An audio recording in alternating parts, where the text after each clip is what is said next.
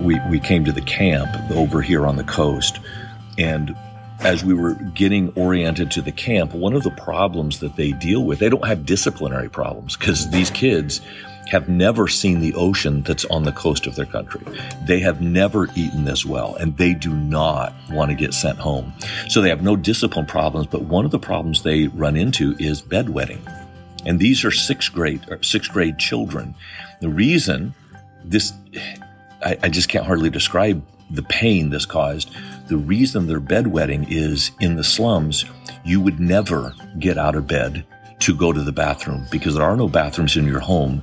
A little girl would have to walk up a dark street with drunk men who regularly rape girls their age.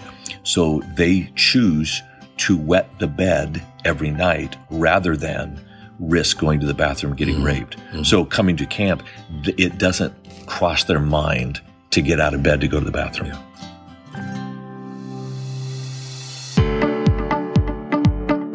Well, welcome to another episode of Let's Go 360, a podcast for those who are interested in knowing what God is doing around the world. And today, it's truly around the world.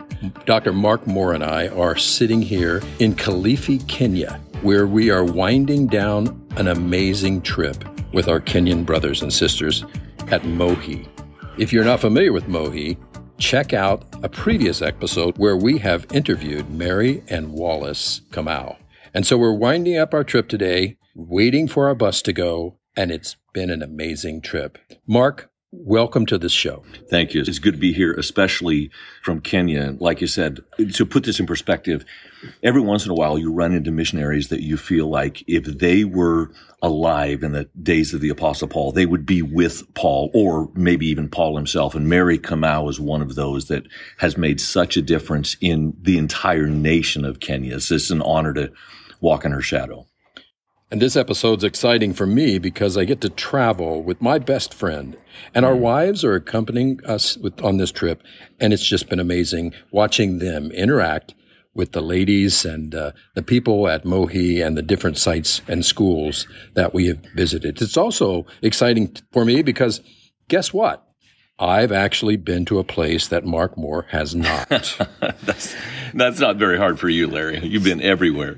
So at any rate, let's try to recap the week and kind of take you through what we've experienced the best we can.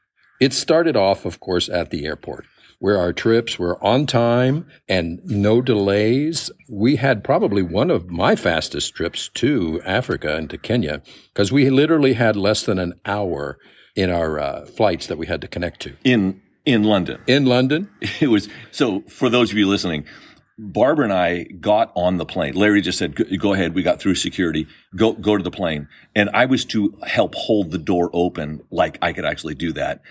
They did hold the door open about 10 minutes past what they normally do. And here comes Larry and Sheila. I believe you guys were the last people on the plane. The last people on the plane. The flights were great. The seats weren't all that comfortable. We flew in economy, but we made it through and landed safely. And then, of course, getting through customs and in Nairobi is usually a challenge, but we made it through fairly unscathed. The other last thing that happened as we were collecting our luggage, we kept waiting for the last piece of luggage. Of course, that's mine. So I'm already prepared. Okay, I know what's going to happen with this. I've been here before. My luggage won't come, and 3 days later, the luggage will show up. But it'll probably show up in a place that I'm not.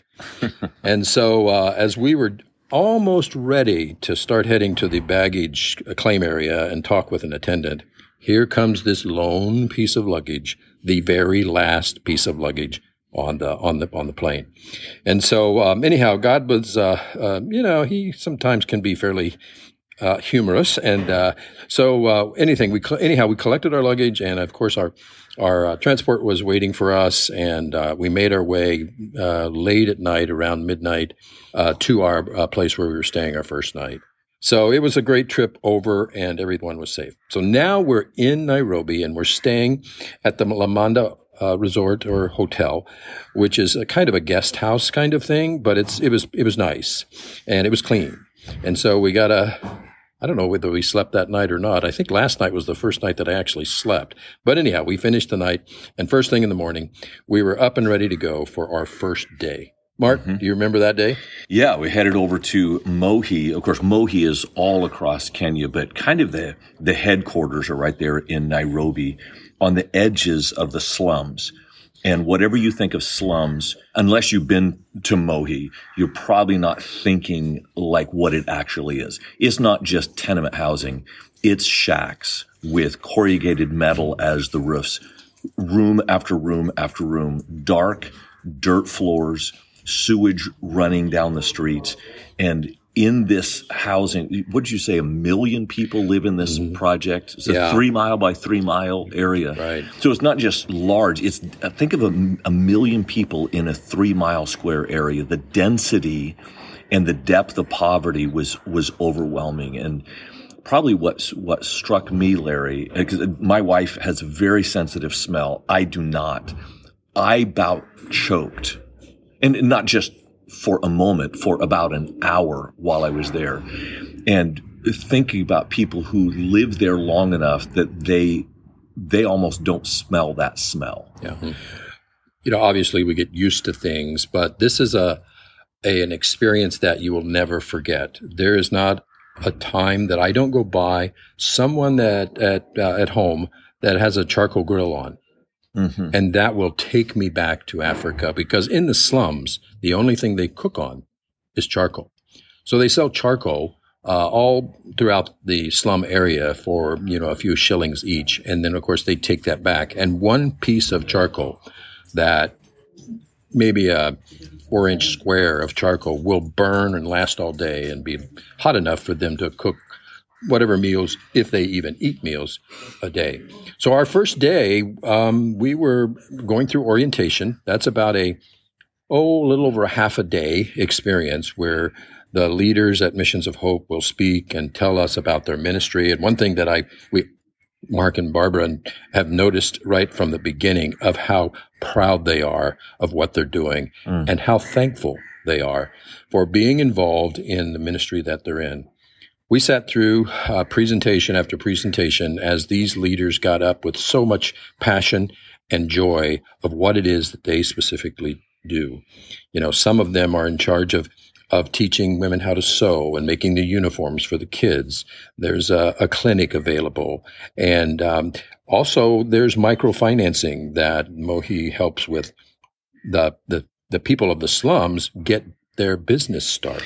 Yeah, one of the things that struck me, Larry, is you've got this systemic poverty, and whenever there's systemic poverty, there's a system that is broken.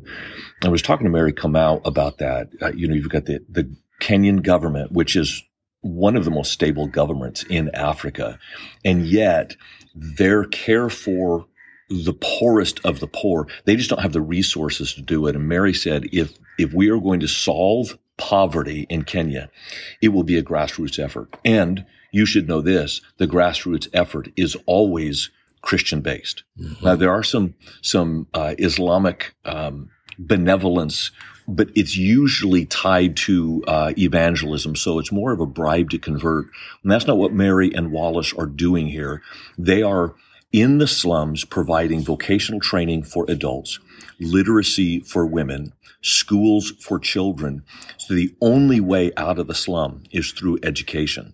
And if they get an education, which has been rare until Mary and Wallace came to the slums, then they can find a way to move into a vocation that gives them an occupation that gets them out of the systemic poverty, for prostitution for women, for drug dealing for boys. And one of the things, Larry, maybe you could share this, of the house that we went into, this woman who didn't want to do what she was doing. Yeah, inside the slums themselves, imagine thousands of corrugated steel connected structures that have 4x8 sheets of corrugated steel, which the government provides. But it's up to the homeowner or each family to actually construct their home. And they do that by taking wire and wiring these 4 sheets of metal together, sharing a common wall, usually on 2 sides, but sometimes they can share a common wall on 3 sides. So you're in that close quarters. So the other thing that's obvious in the slums is that there's no light inside of these homes because the steel is, dense and thick. It's not fiberglass, it's steel. So the rooms themselves are very, very dark. And so they light them with whatever means they can light them with. It could be candles. Sometimes they will find an electric line and usually a child will shimmy up the electric pole and literally connect 2 wires to a line and then lead them down into their house. So they have electric until they get caught, and then all of a sudden that's gone as well. This particular lady actually had a business that made alcohol. Now, we couldn't quite figure out the formula, but we got that it took water and sugar, and then there was some other substance which we assumed was some kind of hops or cornmeal or something. She didn't describe it that way. She described it as a block, and this block must have some kind of things that some chemical that obviously fermented and made the alcohol. And so she provided this alcohol to customers. And while we were there, and she offered me a drink. Oh, of course. Of course, no, I turned down. But we did smell it. I did. It's moonshine. That's what we're talking about. Yeah, and we did not get it. We made sure that it didn't get too close to the candle. That was about 3 feet.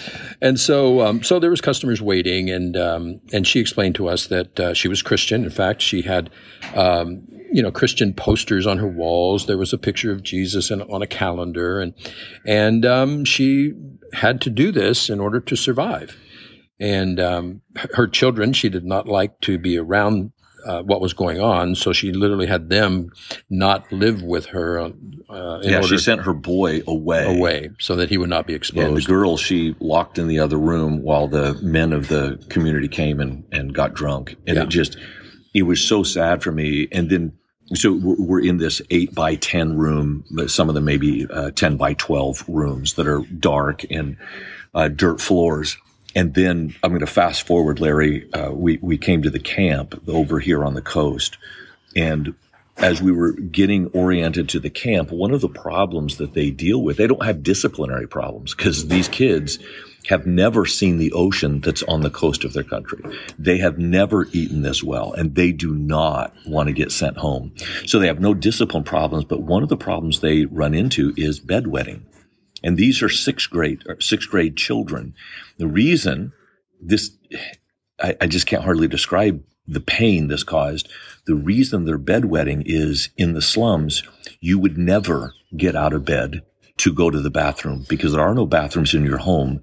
A little girl would have to walk up a dark street with drunk men who regularly rape girls their age.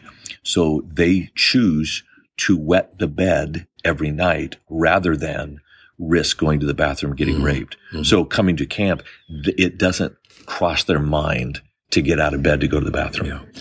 And what Mark is referring to is Mohi has approximately 34 schools.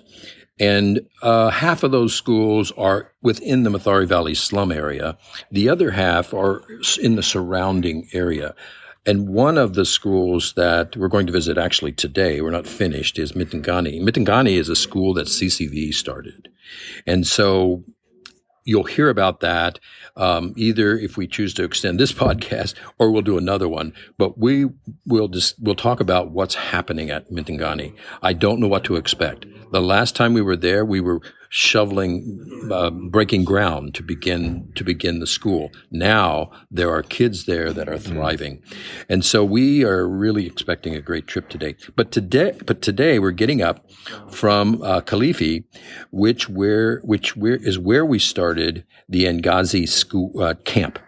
Now, what's an Ngazi camp for children?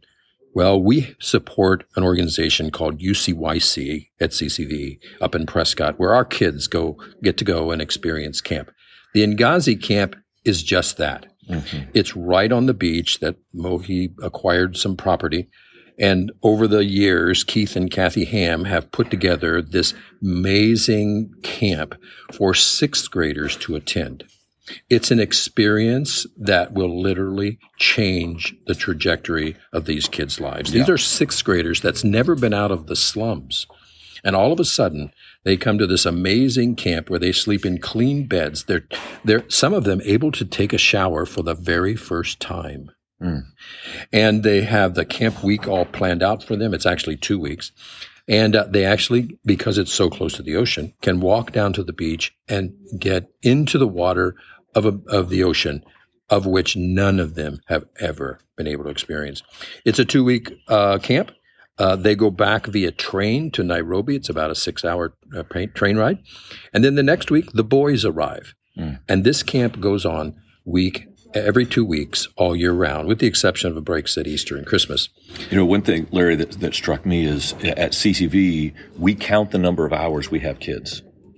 And the reason we prioritize our summer camps is we actually have more hours with the kids in 1 week than our coaches and counselors have all year long combined. And so think about these kids in the slums having a healthy experience, scripture memorization, Bible teaching, singing, and worship for an entire 10 days. They've never had that in their lives. And that's why it makes such a huge impact. It's not just on the kids. The story I heard yesterday, a young man was, once you graduate from high school in Mathare slums, some of those, the best of the best, are allowed to be counselors at the camp for the sixth graders. One young man said, I'm very nervous about being a father because I didn't have a father, and all the men in my life, it was riddled with crime and corruption and poverty. His experience of being a camp counselor gave him the confidence that he could actually raise his own children because they looked up to him as a dad. Yeah. Well, we all know the value of a camp. Personally, when I went to camp, it's where I accepted Christ. And so that experience for these kids is just unmeasurable. And the good news is that he has recently acquired some property right next to this property, which they plan to build a 10th grader camp. So that these kids that are going through the 6th grade right now, every one of them wants to know when they're coming back. Now, through God's grace, we hope that we'll be able to provide them a camp to come back to in their 10th year of school, setting them on the course for the rest of their life. Yeah, so you think about 6th grade, the decisions you make in the 6th grade, and then fast forward to 10th grade. Those are two pivotal years that really determine trajectory of your life. And so it's not just, hey, we're going to throw out a camp for a couple of age groups, but Mo has thought carefully about the stages of development of children and when they can make the maximum impact on their lives. Well, Mark, before we close, let's tell them one other experience that we got to do, and the privilege of being able to teach about 50 pastors on Friday. And Mark and I, well, let's face it, Mark taught the book of Matthew, and I taught a couple of leadership lessons. But together, we were honored to be able to be in front of these passionate, unbelievably committed pastors to their cause. You want to share a little bit about that? Yeah, and God has allowed me to teach at various levels, graduate school in 3 different places. These students who are as underprivileged as any students I've ever had were as engaged, ask as good a questions. Those who are poor are not unintelligent, and these are brilliant men and women of God that are in some ways risking their lives, not all of them, but a lot of them are persecuted and working with poverty and bivocational. I just can't tell you the level of respect I have for them intellectually, spiritually, and socially. God's raising up an army here in Africa to be on the front lines of preparing for the second coming of Christ.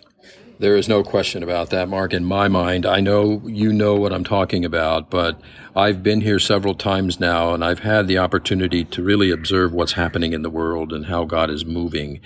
And groups like MOHI and TCM, which are where these students are attending right now, is another key partner of CCV. I know that some of you listening have been on the TCM trip in Austria. And so we still continue to do many of those. We're planning more trips back to Mohi here, where you'll be able to meet some of these pastors, not only in Austria, but also here now in Nairobi. Well, Mark, thanks for joining us today, and we look forward to what God's going to do, not only throughout this trip, but the future trips we'll make together. Mm-hmm. Yeah, and one thing we didn't mention, so I'm just going to put a teaser for the next episode. We didn't talk at all about the medical care. I know. Mohi is taking care of education for children, vocation for adults, medical care for all, so that body, soul, and spirit, and church planting, spiritual needs can be met as well. God bless Mohi. Please pray for Mohi. And if you get a chance to sign up for a medical trip or a work trip or a training trip with Mohi, I would jump on that ASAP. Thanks for listening. Well, thanks for listening to Let's Go 360 podcast, sponsored by Christ Church of the Valley.